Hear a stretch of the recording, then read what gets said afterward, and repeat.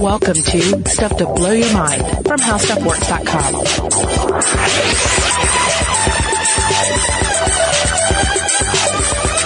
Hey, welcome to Stuff to Blow Your Mind. My name is Robert Lamb. And I am Christian Sager. And I am Joe McCormick, and we're here for another listener mail episode. We've been doing more of these lately because we've been getting so much good listener mail. Yeah, the mailbag inside Carney has been very full. It's been full of really good stuff too. And I got to throw this out up front. Like, we've gotten so much that there's no way that we can address it in every listener mail episode now. Even if we do them more often, we could do them like once a week and we wouldn't be able to get there. That's right. I mean, we're hearing from people via email, blowthemind@howstuffworks.com. We're hearing people from Facebook and Twitter. We're Blow the Mind on both of those. Some people write into us on Tumblr, where we were Stuff to Blow Your Mind. Didn't we even get one on LinkedIn? We did get one on LinkedIn once, yes. Yeah.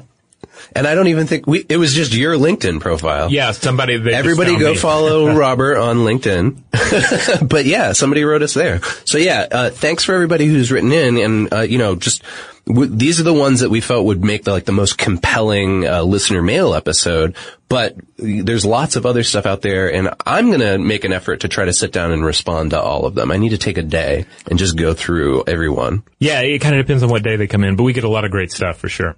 Anyway, the takeaway is, if you sent us an email and we don't get a chance to read it today, please don't take that as a slight against you. We've just got way more than we can get to. But we really do appreciate all of your correspondence. And Carney does too, because Carney is just bulging with happy energy. Whoa, I see a lot of energy around him. There's like a rainbow field of luminescence. No, you know what that is?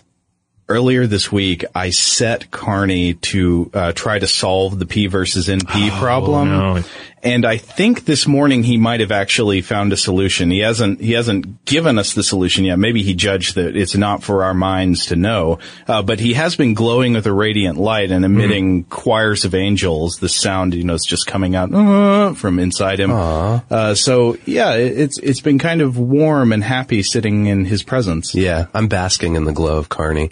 Well, if Carney has not evolved too far beyond our understanding, perhaps he/she/it can present us with some listener mail. All right, so this first message is from our listener, Nicole, and it's with reference to the episode Robert and I did on the intelligence of birds. Nicole says, "Hi, I just finished listening to your episode on avian intelligence, and it brought to mind an experience I had as a teenager. We had some problem crows that were attacking our postman and ripping the shingles off our roof to pitch them onto the lawn. Whew. My dad heard that if you kill a crow and hang it from a tree, it will drive the other crows off. So he shot one with a pellet gun and hung it from a tree in our backyard." I've heard this as well. Not that I haven't shot one, but I've heard this. Okay. Yeah. She continues, "The next morning I looked out the window to see hundreds and hundreds of crows sitting in the trees encircling our backyard like a black wall. They were making no noise and staring at the body of the dead crow hanging from the tree.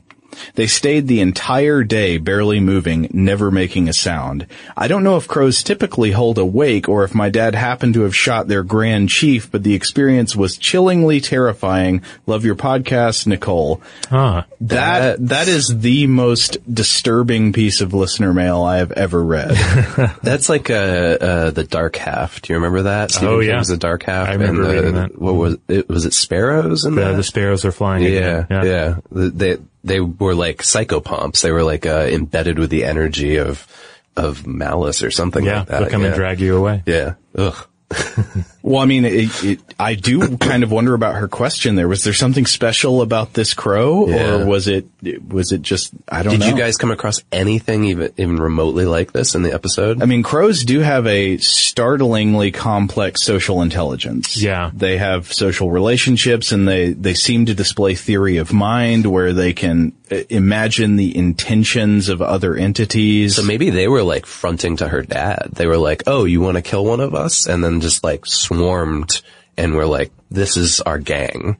I don't know. Well, yeah, you can't kill us all. The crow, more so than most birds, I believe there's the possibility for something like that to be taking place. Yeah. Wow. Given their cognitive That is abilities. creepy, though. Huh? Yeah. So thanks for sharing, Nicole. That is very weird. All right, this next one is from Isha, I believe. And she says, hello, I love the podcast and love the episode on Jeff the Killer. That's the Creepypasta 2 episode we did. I'm not trying to nitpick, but when you guys were talking about acid burning, one of you said it is more prevalent in countries where it is, quote, more acceptable in society. I'm from Pakistan, and I would like to assure you that acid burning is not socially acceptable there. It is a crime, and perpetrators are punished. Saying it is acceptable in society simply because the rate of occurrence is high is the same as saying that gun violence is acceptable in American society for the same reason. I have attached an article detailing the legal repercussions of committing the crime of attacking someone with acid in Pakistan. Once again, I love the podcast and apologize if it was a little harsh. I don't think that's a little harsh at all. Yeah, that seems like a fair correction. And actually, when I first read this, I was like, oh, geez, I really hope I didn't imply something like that. I think what we were trying to get across was just that there are societies where it's culturally prevalent. Yes. So the exact quote in that bit in that episode was there have been a couple of incidents where there have been Western tourists in foreign countries where this is more acceptable. And to the listener's point, yeah, acceptable is maybe not the right word here. Should have just said prevalent, I guess. Prevalent. Yeah. I mean, that's a spur of the moment thing and that's my bad. But I would say, like, to her analogy here, like, I think you could make the statement that gun violence in American society is prevalent. Yeah, I think that there's a strong comparison to be made here, where gun violence is not something that is at all.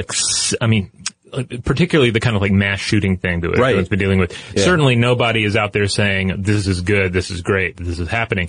But it is happening with enough of a frequency that it exists in the public mindset. And if one's, to get, slightly poetic here, I guess, if one's heart were to go to a dark place, then that experience, that mode of behavior is waiting for them there. Yeah. As an American. But yeah, I think it's the use of the word acceptable maybe that caused the confusion, and that's certainly not what I was implying. Yeah. But that's a good clarification. Thank you, definitely. Isha. And thank you for letting us know. All right. Well, Joe and I did an episode on tip of the tongue, or tots. So when we asked everyone out there to share their tots, and we received a lot of good feedback. So here's one from Ashley. It says, hey guys, just finished up your tip of the tongue episode, and I thought I might have some insight into a couple of topics that you brought up. First, I am fluent in both English and ASL, American Sign Language. I found that this is a most helpful skill in resolving tots in my world. Not only is ASL far more primitive of a language than English, whose discrepancy aids me in thinking of words by their definition and not just their uses, but since ASL is a physical language and English verbal, I often have the pieces in one side when I don't on the other. Translating the discovery into the desired language becomes easy at that point. This is an interesting point because we talked in the episode about how I was surprised to find that there is such a similarity between looking for the word in English or any language in a spoken language, and then this thing known as the tip of the fingers phenomenon in deaf signers, where they have the same experience. They're looking for the sign, and they have the semantic meaning of the word, but they can't remember what you do with your hands. So I wasn't on this episode, but it reminds me of when we did the cyborg episode recently. We were talking about how one of the guys who coined the word cyborg was very interested in the ways that cyborgs could process language differently, to the point that he was trying to come up with a way to come up with averages of words. Like, he was thinking about words as math. And I think there's a bit of a connection here. And at the time I said, this reminds me of structuralism and post-structuralism. This seems to be, as often happens on Stuff to Blow Your Mind, one of those topics that we circle around. Maybe we should do something about it in the future. Although, oh man, post-structuralism would be a real tough topic to try to spell out in an hour-long podcast. It would be a challenge, but hey, we're all about a good challenge. But anyway, Ashley does continue. Yes, she says, I also produce, write the words, the anchors say, at my local news station. You mentioned during the podcast some of the differences between speech and written. Producing is a fun exercise in both realms. Not only must the words make sense to the viewer who listens, but also to the anchor who reads the words I assemble. Anyways, thanks for keeping my mind entertained as I drive about town, Ashley. So Ashley is the shadow figure behind the news echo Borg. This is kind of like how you and I are the shadow figures behind Brain Stuff. Yeah. Yeah, Jonathan Strickland is our little puppet. Yeah, most people have only seen him from the front, but from looking at him from behind, it's just like the flesh opens up and all these rods. They've never seen the armhole. Yeah. I kid. Jonathan Strickland is full of wonderful insights on his own. And rods and gears. Okay, also a couple of quick messages we got back about the Tip of the Tongue episode. Listener Sophia writes in, "Good morning, gentlemen. Love the podcast. You're too kind." She says, "Seeing as you asked, I constantly have a tip of the tongue moment with Christopher Walken. I've seen most of his films, his infamous SNL episode, and perhaps every celebrity imitation of him, but when I talk about him, for whatever reason, I cannot get his name out. Fun fact, of which I'm sure you're aware, he was in The Deer Hunter, which is what I Googled to get his name with, wait for it, John Cazale." John Cazale, Christian, figured big into our Tip of the Tongue episode. Oh, is he one of you have a tip of the tongue? I mean, if I'd asked you who played Fredo in The Godfather, would you have that name? No, and I'll tell you why. I've never seen The Godfather. What? Yeah. Well, I know. It's stunning. I've never seen any of the Godfather films. I'm planning to, sometime this year though. okay. Well, don't let anybody build them up too much for you, I guess. Oh, okay. But I think I know who John Cazale is. I know who you're talking he was about. in Deer Hunter, Dog Day Afternoon. Yeah. I know that guy. Yeah, so thanks for writing in, Sophia. Sophia comments that she's in Rome, and so we appreciate that message, but I had to read back to back with this also a message from Parker, who has a strange convergence here with Sophia's comment. So Parker writes in, says, "Hey guys," also Parker's referencing the Tip of the Tongue episode. He says, "Hey guys, super interesting episode as always. You asked what were the words that always tripped us up. For myself, I had many years where I'd ceaselessly confuse Paul Giamatti, Steve Buscemi, and Christopher Walken. It's likely that they all have somewhat sad faces." And specifically that Giamatti and Buscemi have Italian last names, while Buscemi and Walken look somewhat similar in their character acting, a bit scrawny and pale. It's interesting as a Venn diagram. However, because the subsets of two would always be confused, but never all three, i.e., Giamatti and Buscemi interchangeable, Buscemi and Walken were interchangeable, but I would never confuse Giamatti and Walken. Okay. This aspect is surely an extra phenomenon of its own, but it seems as if it came into play as well. Do you think the same part of the brain would be affected when confusing people and trying to recollect people/words?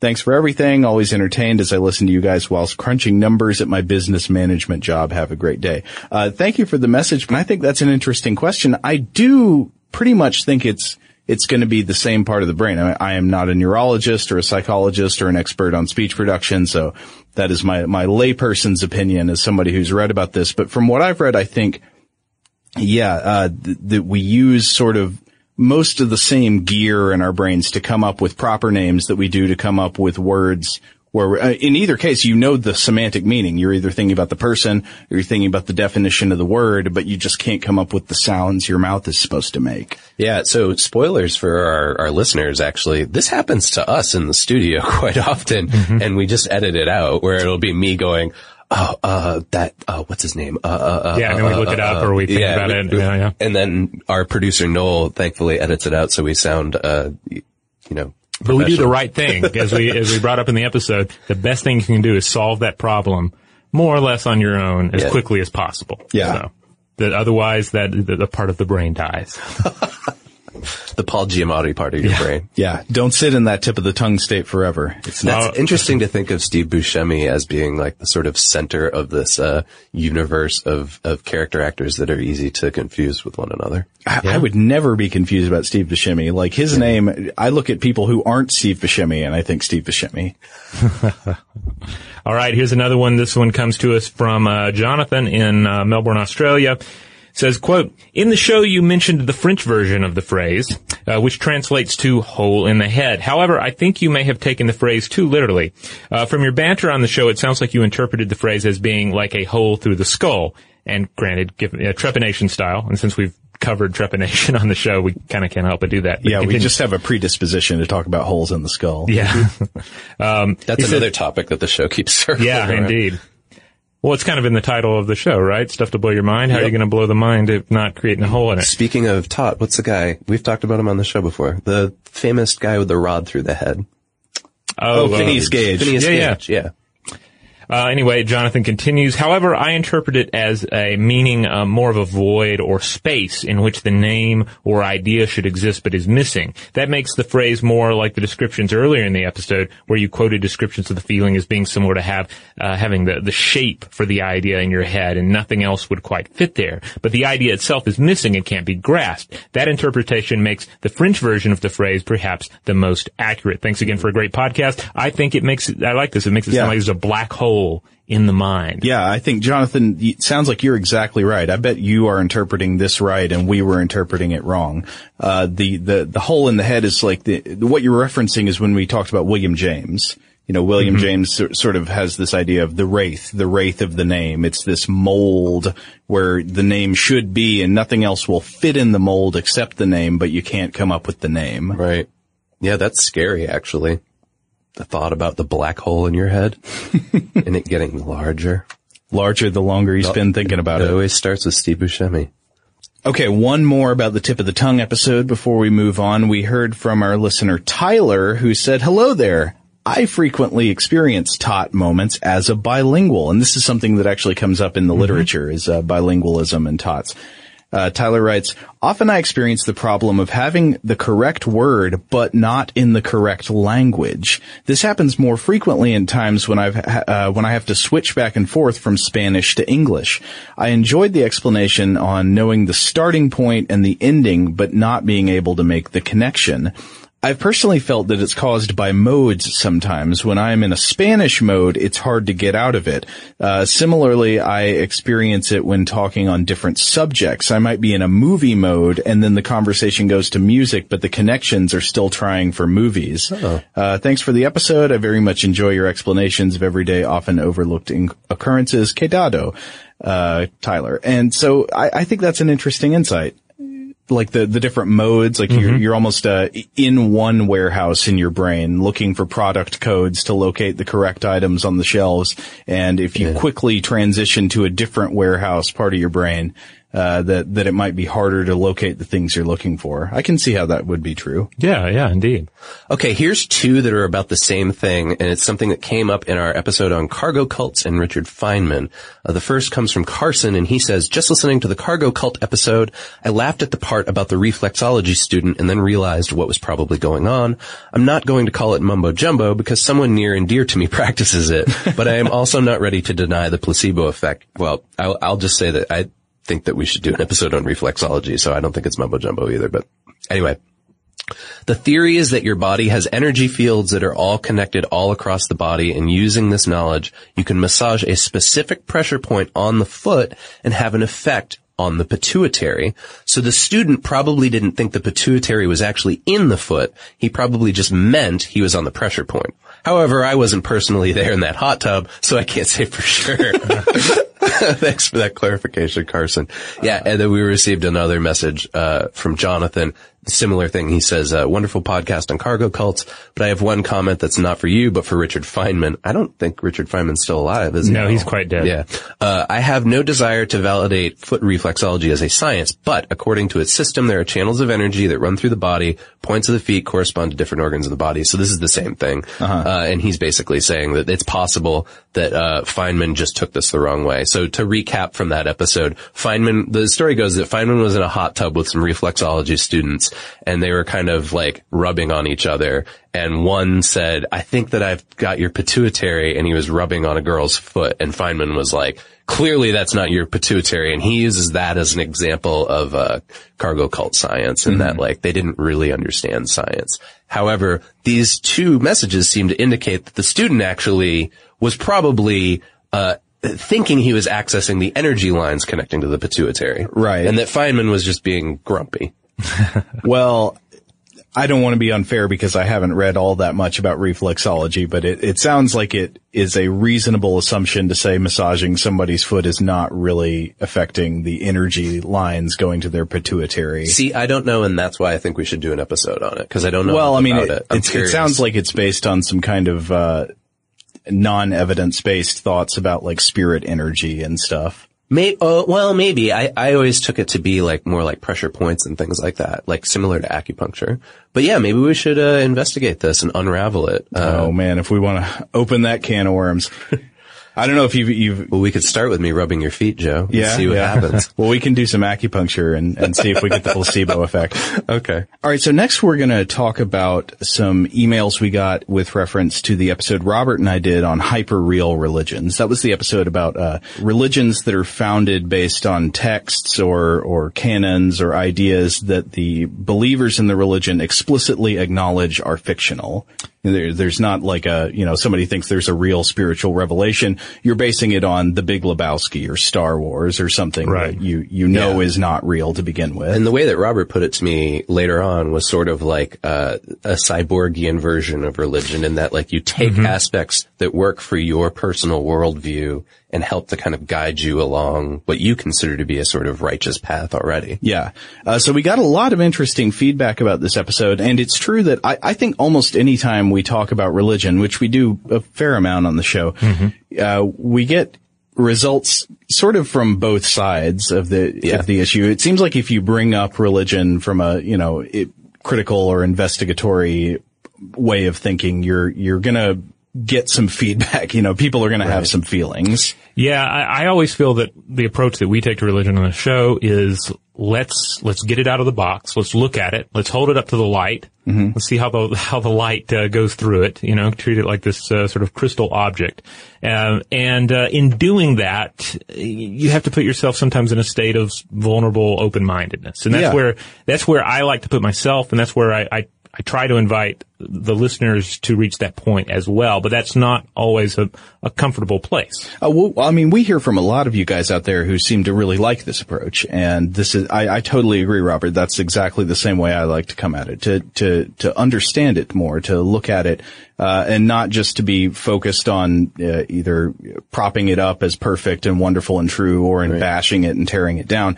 But, we will hear from people who have their feelings stimulated by us talking about this. So we wanted to give a sampling of a couple of types of responses we got from the Hyper-Real Religions episode. Right. And in reading these, and especially in reading one or two of the more critical bits of listener mail we received, I want to also recognize that sometimes a hostile reaction is sort of like the initial reaction to immunization. It's kind of like I can look back at my own history with religion, and there have been times where I go into a situation with a certain set of beliefs. Those beliefs are challenged, and my initial response is to harden up. And say, get away from me. I don't want to think about that. Yeah. And it's only later that I'm able to think about some of these criticisms and incorporate that in and emerge ultimately stronger from it. Now, specifically, I think what some listeners were responding to in the Hyper-Real Religion episode was us talking about young Earth creationism, because we had to explain the origins of the Pastafarianism idea, and that comes out of a criticism of the campaign to teach creationist ideas in American public schools. Okay. So it's like a Dadaist kind of performance. Yeah, it's basically a parody. Yeah.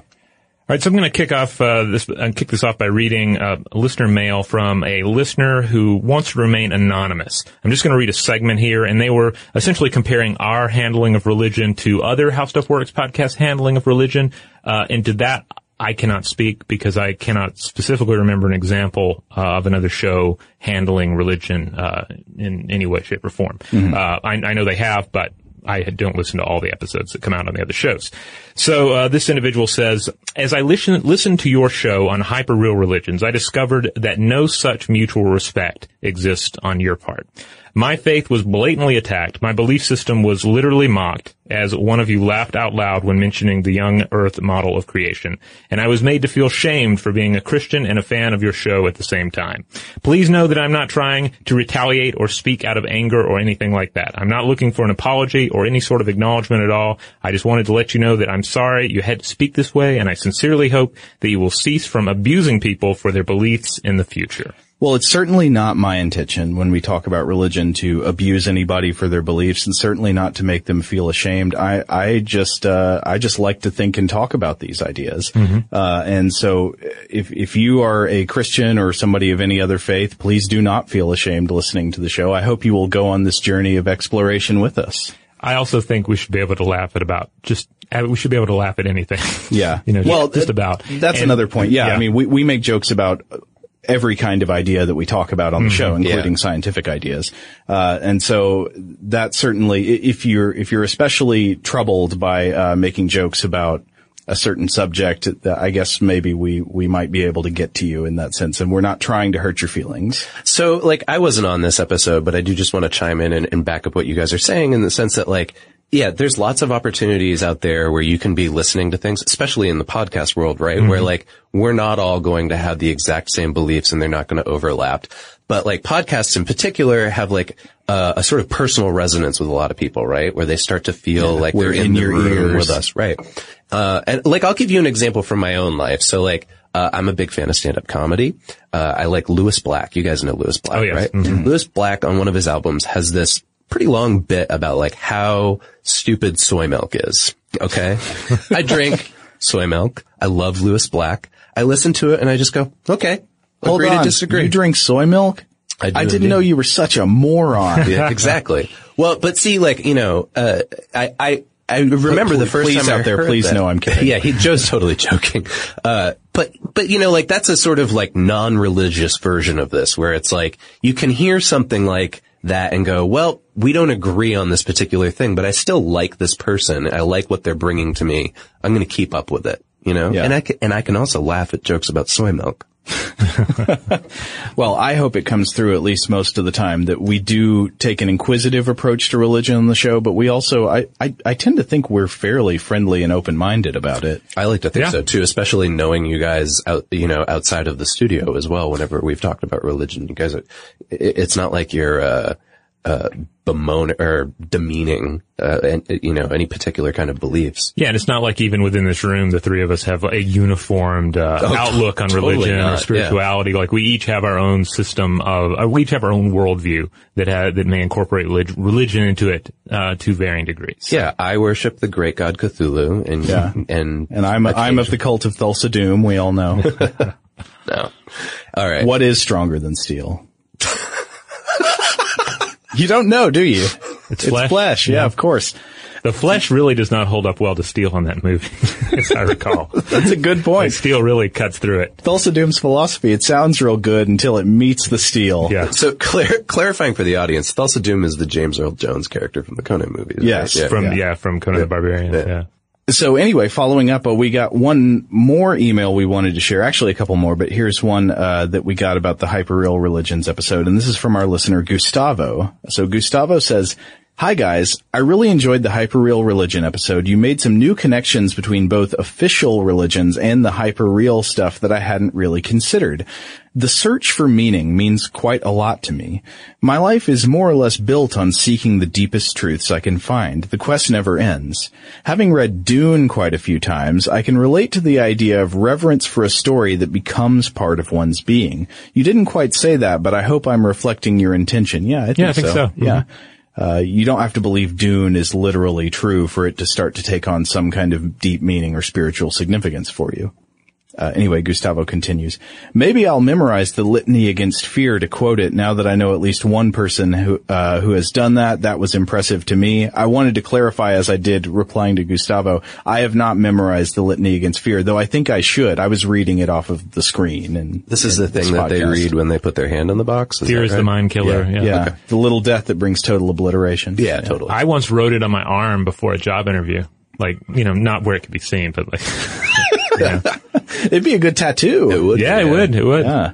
Anyway, Gustavo continues, "When I was 20, I found Mormonism. Before that, I was Catholic. I searched so many philosophies and religions. Nowadays, I can't say I identify with any particular belief system, but I love systems of evidence along with speculation about what might be.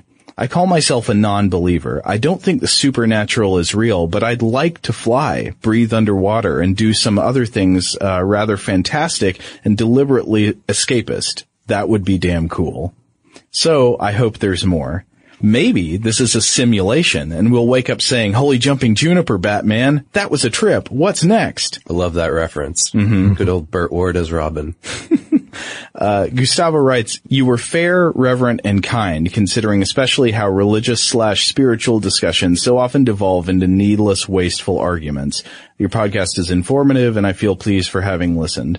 Related, one funny thing about the Wicked Problems episode is that explaining wicked problems is somewhat of a wicked problem. Oh, don't we know it? Yeah. The recursion leads to endless complexity, as with the nature of life, evolution, and the quest for meaning. I hope your day is pleasant, which is a great way to end an email man. like that. But, and so I find it kind of funny that we've heard both from people who thought that we were way too harsh about religion, and we heard from multiple people who said that they were they appreciated how fair and polite we were. So I don't know what to make of that. I think that's a good sign. I think if you hear two extremes, that we're probably doing something right.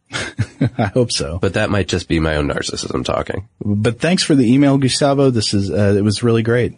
All right, here's another one. Chris from San Marcos, California writes in and says, have been listening to your podcast for a while and have never been moved to write in until now. Just wanted to say that I really appreciate Robert's Winamp analogy with regard to religion or religious beliefs. This was about the Winamp skins. Yes. Mm-hmm. He says, perhaps we are all really just trying to choose the right skin, as the case may be. It was a rich, engaging episode, and I hope that you'll do a follow-up. Perhaps someday I can say that I was listening to the launch of Winampism. And I like that. And will be able to classify myself as one of the early Winampists. Or is it Winampi? There'd be a bunch of competing religions though, right? There'd be like real playerism and stuff like that. That'd be the really bad religion. During your episode, an image sprang to mind of the theme in Galaxy Quest and the reverence for the, quote, historical documents. Not sure if this falls under hyper-religion or cargo cult, or just an interesting crossover for both. Thank you for helping to keep my brain functioning during a nasty SoCal commute. I think Galaxy Quest is actually a really great point of comparison. Yeah. Because in the movie Galaxy Quest, we meet aliens who have seen old episodes of what's essentially Star Trek. Right. And they've interpreted it as true. Late great Alan Rickman. Yeah. Yeah. And then they build this entire way of interacting with the world around the assumption that Star Trek is reality. That sounds like a cargo cult to me, big time. Yeah. It's interesting because instead of it being a technological cargo cult, it's like, an imagination cargo cult. Yeah. We didn't have time to read this listener, mail, but somebody else wrote into us to say that the scene at the beginning of Star Trek Into Darkness is a really good example of cargo cults where they violate the Prime Directive and interact with this, like they let people see the Starship Enterprise on this, I don't want to say primitive planet, but it's like a planet that doesn't have that technology yet. Yeah. And they isn't it implied that they worship the Enterprise as a god after that? Yeah, it's a pre-warp drive planet. They see a starship and they think it's a god. Yeah. The science fiction's full of great examples like that. Okay, this email comes to us from another person who listened to the Creepypasta 2 episode, the Jeff the Killer one, and to sort of summarize that episode again, we looked at all the various supposed attributes of Jeff the Killer, one of which was the idea that he cut his own eyelids off. And we looked at the science of whether that was possible. And this listener writes in, hey guys, I know I'm late to the game on this one, but I just heard the Creepypasta 2 episode. While listening to it, I immediately thought this podcast applies to me when you were talking about eyelid reconstruction. I was in a car wreck when I was 16. I was in the passenger seat and the car flipped over and slid on its hood. My face went out the sunroof and consequently I lost most of the skin on my forehead down to the skull and the skin on the left side of my face. More specifically, my left cheek and eyebrow eye area.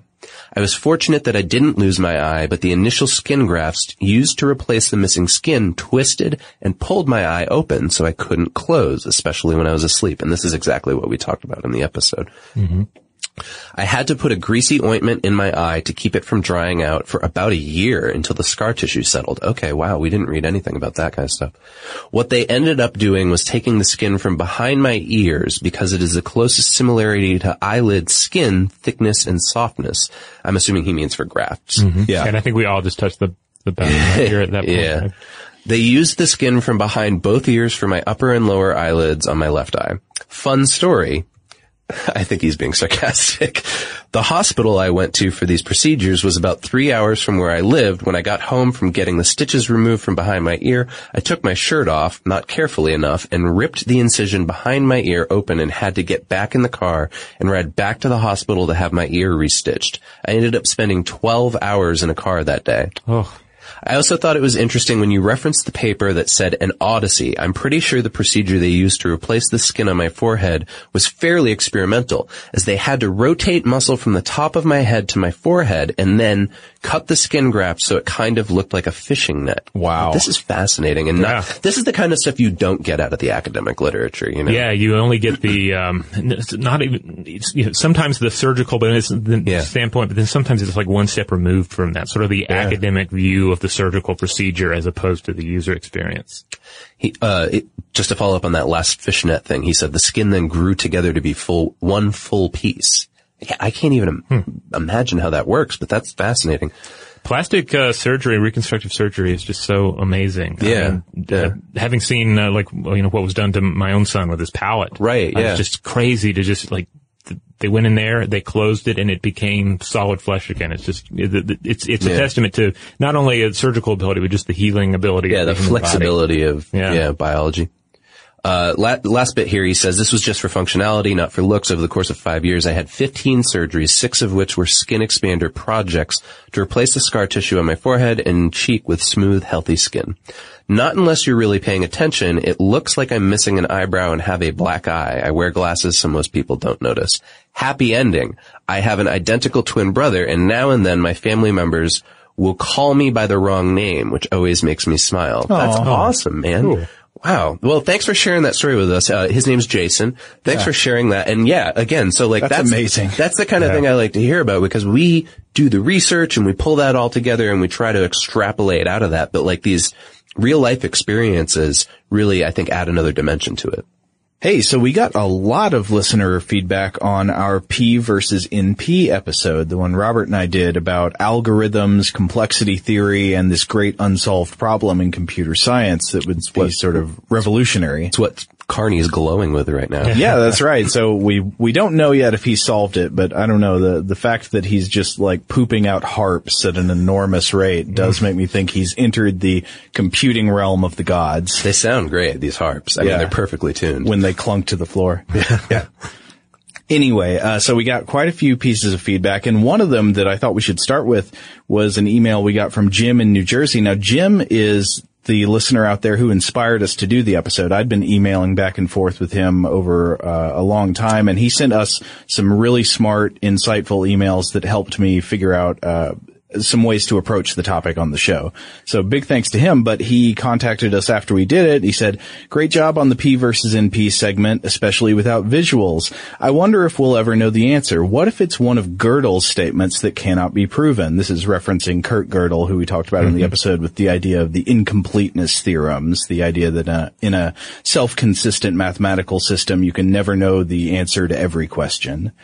But anyway, Jim continues, you stated that P might not be NP for us mortals, but it could be for the gods. While that argument is completely hypothetical, I don't think that could be the case. If we were to have consistent logical models, then if it's the case for man, it must be the case for the gods as well. However, the gods might have a non-deterministic machine that can solve problems in P time.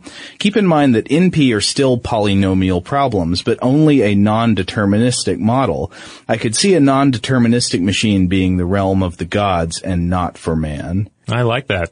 Yeah, so he's saying that, P versus NP is about logic. It's not something that could be different depending on what the, physical facts of the universe were. If it's true here, or not true here, the same would hold true in whether it's any other universe. I just want to throw in on the P versus NP thing, because you guys are too humble to pat yourselves on the back about this, but not only did we receive a ton of listener mail, some of which we're going to go through now about how great that episode was, but there are a lot of messages that came to us through Facebook and Twitter saying how great that they thought you guys did at exactly what he just mentions here, in particular, without using visual reference, explaining something like this, and that you tackled a computer science topic that most people would shy away from.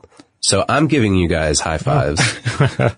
Well, we were a little nervous going into it. Yeah. But yeah.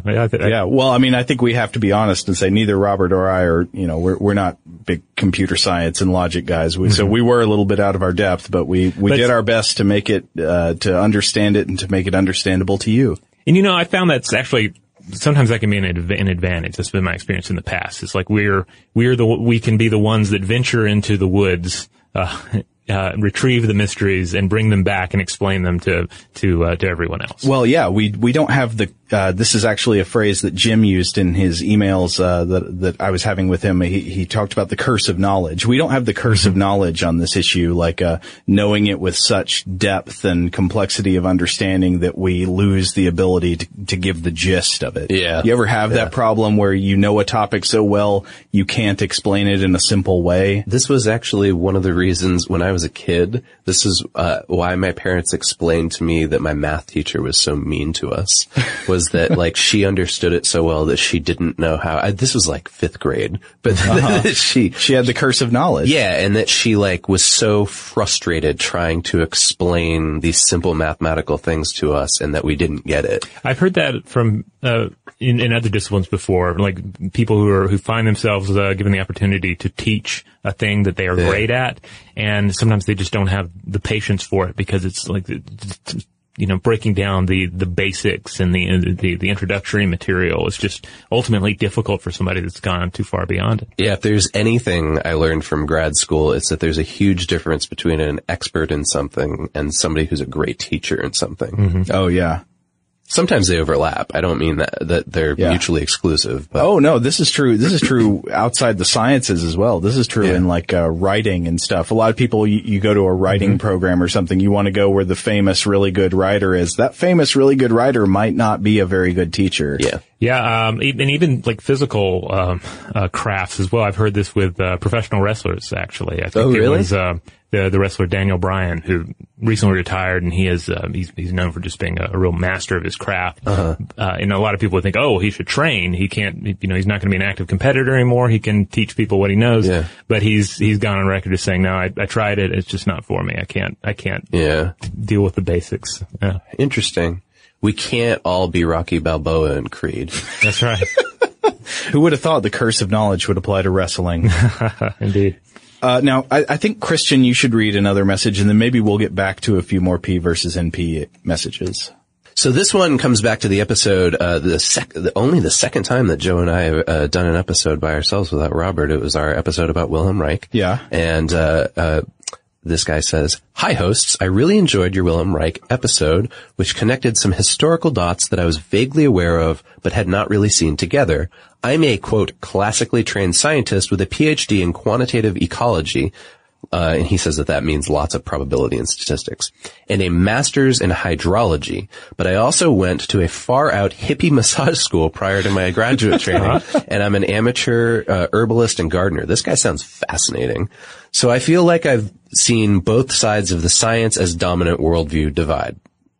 I feel like your show did a great job of exploring the myth and mythos that Reich's ideology is so relevant, of being neither dismissive and condescending nor credulous. That middle ground seems especially difficult to find in the modern era.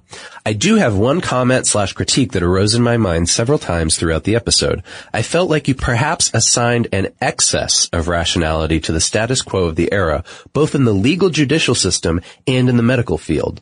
Both are fields where systematic discrimination, profiteering, and all-around human venality have historically been a rule rather than an exception.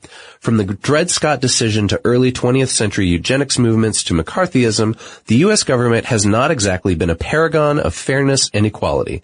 Likewise, with the medical profession, in the past 20 years alone, many clear ethical breaches have been driven by profit, and countless more ambiguous cases of shoddy science and possible conflicts of interest exist.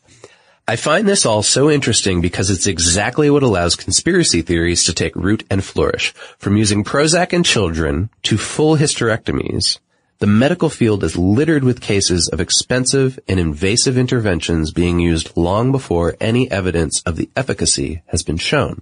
So, when someone claims that all of modern science is flawed, there's an emotionally appealing argument to be made.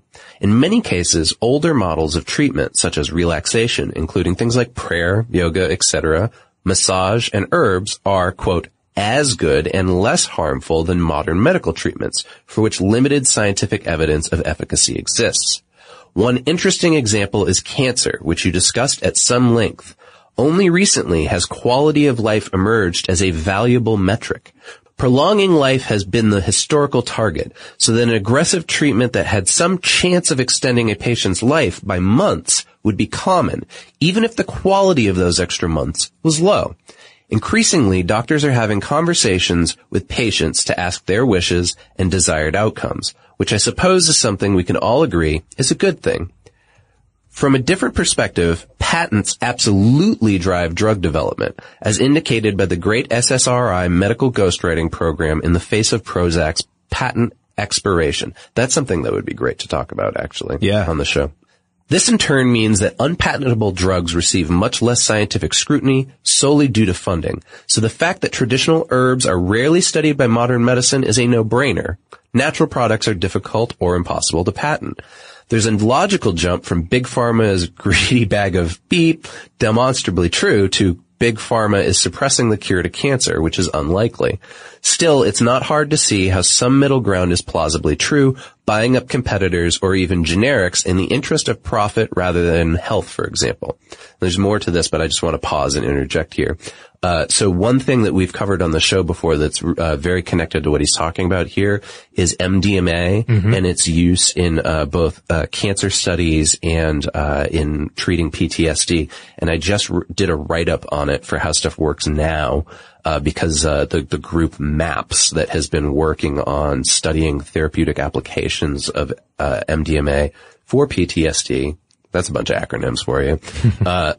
They just said that they're about 5 years out from it being legal for therapeutic application. And that's one of the problems with that, too, is that MDMA doesn't have, I guess, a patent applied to it anymore, or at least it's expired. And so there's not a huge amount of money behind exactly. this process. The argument goes that that's why pharmaceutical companies aren't making a great effort to do similar studies. So you've got a group like MAPS, which is a non-profit that's raising millions of dollars through donations to do this kind of study. Speaking of MDMA, I want to just throw out a quick reference to a quote from Alexander Shulgin that I ran across recently, and that was that he was arguing that you could essentially find MDMA in the pyramids. You will not find it in the pyramids, but say the ancient Egyptians had it. He apparently said that if you found it in the pyramids, it would still be usable. Like it would hold up to that kind of like long-term storage. Yeah, we didn't talk about that, like the longevity of the chemical bonds. Interesting. Crazy. Yeah, well, Shulgin is fascinating. So there's 2 more paragraphs to this letter. Okay. No, it's okay. I'm gonna keep reading it just because this guy Christian stuff. It's not me. His name's also Christian. It's just really like good. Yeah. Like there's a lot to respond to. I think he needs to start his own podcast. This is pretty good stuff.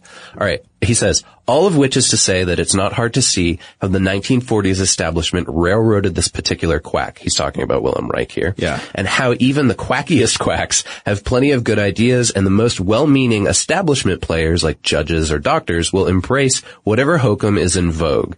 And the great challenge is teasing out the truth from wishful thinking like Reich, mass hysteria, or greed. To do this requires basic research and a strong educational system, which in turn requires government funding, which in turn has shrunk. So, just like infrastructure, research and education have the potential to greatly increase human well-being, and they're expensive and often poorly supported by prevailing businesses and political interests. In that case, today is not so unlike Reich's time.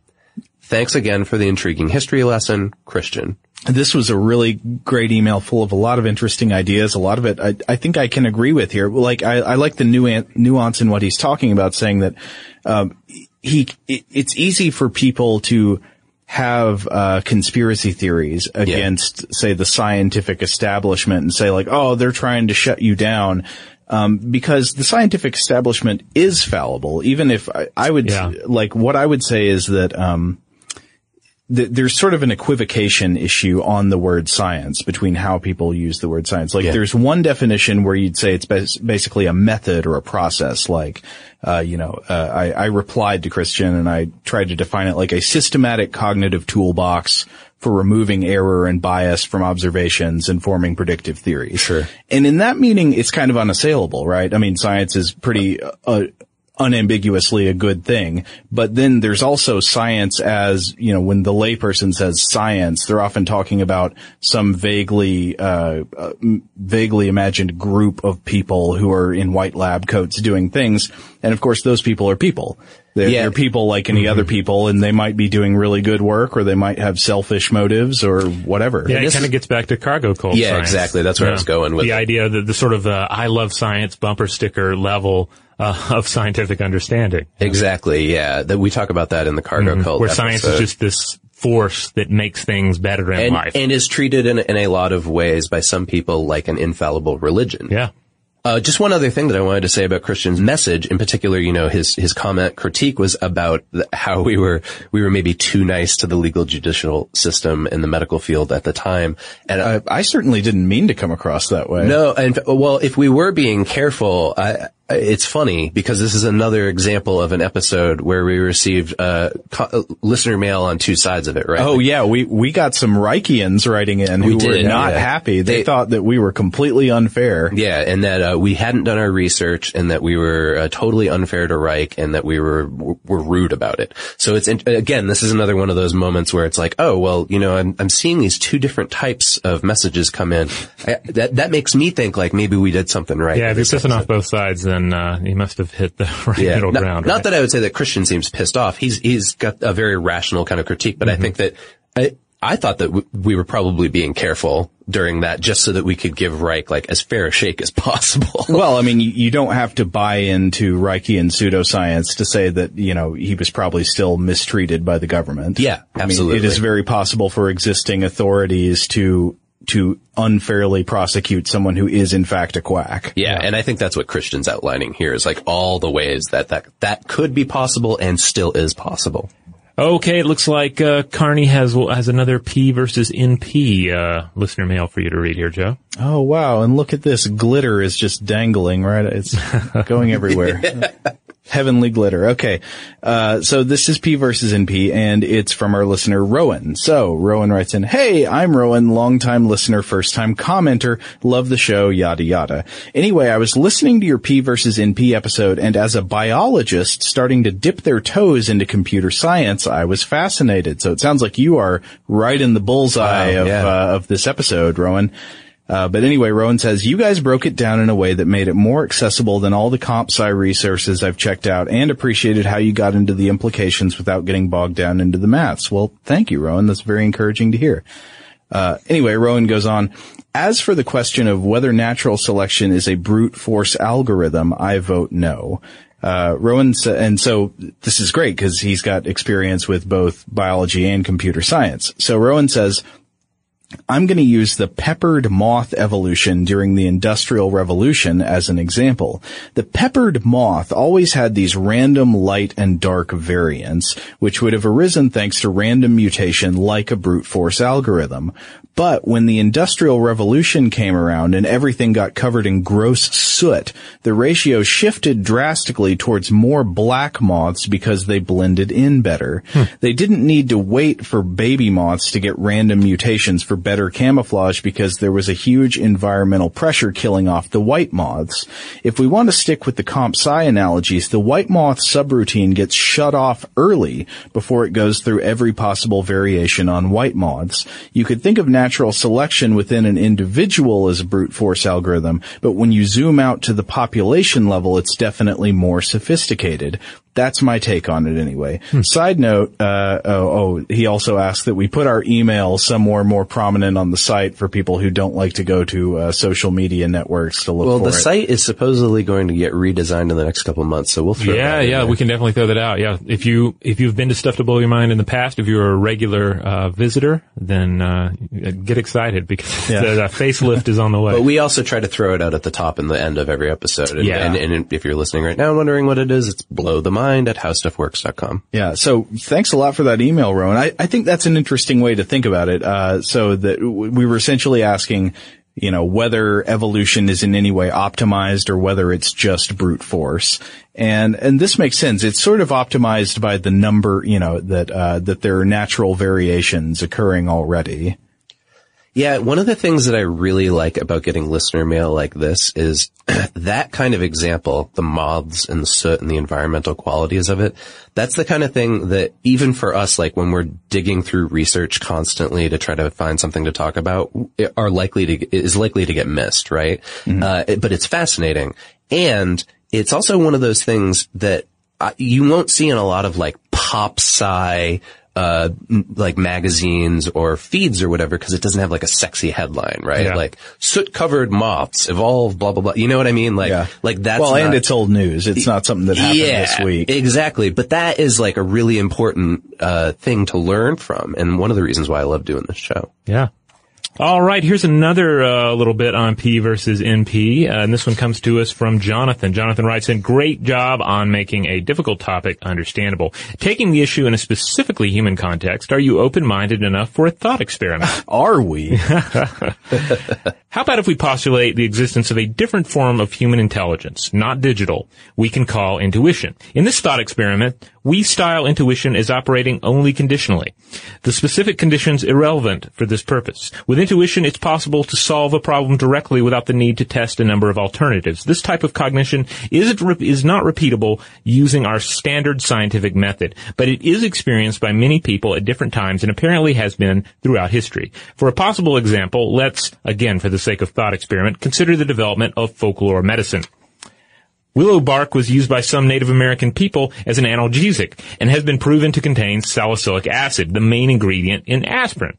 For ancient people to experiment with dozens, perhaps hundreds of plant remedies would not only have been time-wasting, but extremely dangerous. In this thought experiment, P equals NP under certain conditions only, and only within the context of human intelligence. Thanks for the podcast. Keep up the great work. Well, that's interesting. I mean, I don't tend to ascribe intuition any spooky significance like that, but that is an interesting, sort of counterfactual to think about. Yeah. Now, I would tend to think that P equals NP or it doesn't, right? That there can't be conditions where it does and conditions where it doesn't. Either that's the universe we live in or it's not. It's sort of like saying, the law of non-contradiction exists in some conditions, but not in others. It kind of seems like if A cannot equal not A, then there can't be conditions where that's not the case. But I don't know. I like this discussion, though, of intuition in all of this, because I seem to remember that Ian M. Banks incorporates this a little bit into one of the early culture novels, that the all-powerful computer AIs that run the culture, they keep humans around, of course, because they're benevolent and they take care of the humans, but the humans are sometimes involved in operations because humans get bored and want adventures, but also because humans bring something unique to the problem-solving scenario sometimes. Okay. Yeah. Well, I mean, that sort of gets into one of the examples we talked about in the P versus NP episode is, one of the people writing on this subject, I believe it was Scott Aronson, said, if we live in a P equals NP universe, then there's nothing all that special about being able to compose the most beautiful symphony on earth, really, that anybody should have the toolbox to do that equally. And so I think that's an interesting way of looking at it. Like all of the problem-solving tasks, all of the mental algorithms that are the most interesting and the most impressive to us tend to be mysterious. It's difficult to see how one got from one end to the other, So when you see somebody have a really novel solution to something, it's often kind of mysterious where that solution came from. Oh, wait, well, I hate to interrupt you, Joe, but Carney is coming at us again, and he has one last piece of listener mail there for us. Okay, I'm going to read this one, and this is right up our alley. It's from Daniel, and he says, "Hey there, I have a kind of interesting use for wicked problems that might not make it on the show, but you might just find it interesting." Oh, Daniel, it's going to make it on the show, all right. I run tabletop role-playing games with my friends, like Dungeons & Dragons, where I have to create a story with some kind of theme and objective to overcome. I tend to start with a simple problem that has some kind of emotional component, like, quote, "Your king is corrupt." But then I add a layer of difficulty to prevent the players from approaching it traditionally via a wicked problem. Let's say in this same scenario, every other person that would take over for the king if he were to be killed or removed from power is just as corrupt. This way, my players have to think very dynamically about how to approach corruption in government rather than something simple and emotionless like, go get rid of that guy. This is a great example, and I must say, if I understand the concept of a wicked problem correctly, I think the classic way of creating a wicked problem here would be to have the notion that absolute power corrupts. So what if you have a corrupt king, but putting somebody else into that role necessarily corrupts them? Yeah. I think like the people who have defined wicked problems over the years would agree. Yeah, that I think it's just sort of like that politics would be a wicked problem, right? Or power is a wicked problem. And I do think that role-playing games, it's a great place to explore these because... Oh man, more government officials should be playing D&D to hash out issues, right? Yeah, because in a role-playing game, you can do the straight-up combat. You can do some just sort of basic mystery solving, and that's great. It'd be tons of fun. But it is cool when you can put that little shift on the situation where the players really don't know what the right decision is, if there's actually no right decision to make. Yeah, I totally agree. And Daniel sounds like the exact kind of DM that I would want to play with. So the reason why we got really excited about this is, we're all gaming nerds here. We love D&D. Robert runs a D&D game. I have in the past. I love playing them. And man, it sounds like he would be great to play with. Now here's a question. What do you think is the highest level of government ever achieved by a D&D player? That's a great question. Have we ever had a president who's played D&D? Oh, I want to say, there's a guy in Japan that I've read about who's a politician that is definitely a gamer. I don't know if he's in particular a D&D guy, but he's into tabletop role playing. Yeah, but I don't know. That's a if really anybody out there knows the answer to this, who's our first D&D playing future president Vin Diesel. Oh man, can you imagine the social media accounts for the president of the United States at that point? Who knows? Maybe Barry Obama is like secretly like a crazy D&D player. Like every Sunday afternoon, they're rolling up and playing games. Yeah, but I bet he's annoying to play with. He always plays a lawful good cleric. Right. That's the thing, right? They'd all be like, oh, I'm lawful good. They'd all roll up lawful good characters. Maybe not Bernie Sanders. He'd be like, I'm chaotic neutral man. Yeah, well, I would love to hear, listeners to the show write in and let us know what each of the candidates would be in terms of their alignment, their species, and their role and their character class within a Dungeons and Dragons environment. Now, of course, we know that we're going to get both sides of this too. Now everybody is going to think, since we mentioned presidential candidates, hopefully I don't think we made any judgments here, but people are going to say, oh, you trashed mine. I said their name. I made judgments on all of them. I'm pretty sure Bernie would be a gnome. That's my gut on that. Like David the Gnome. No, like maybe a deep gnome. Oh. I don't know what a deep gnome is. Yeah, those guys. They're great.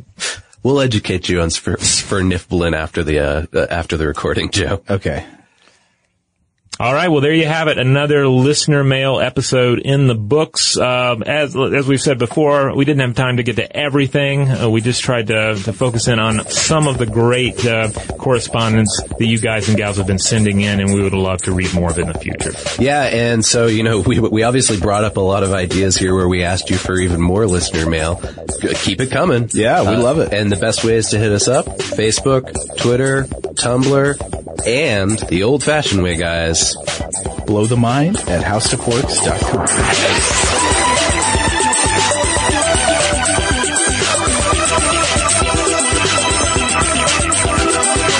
For more on this and thousands of other topics, visit howstuffworks.com.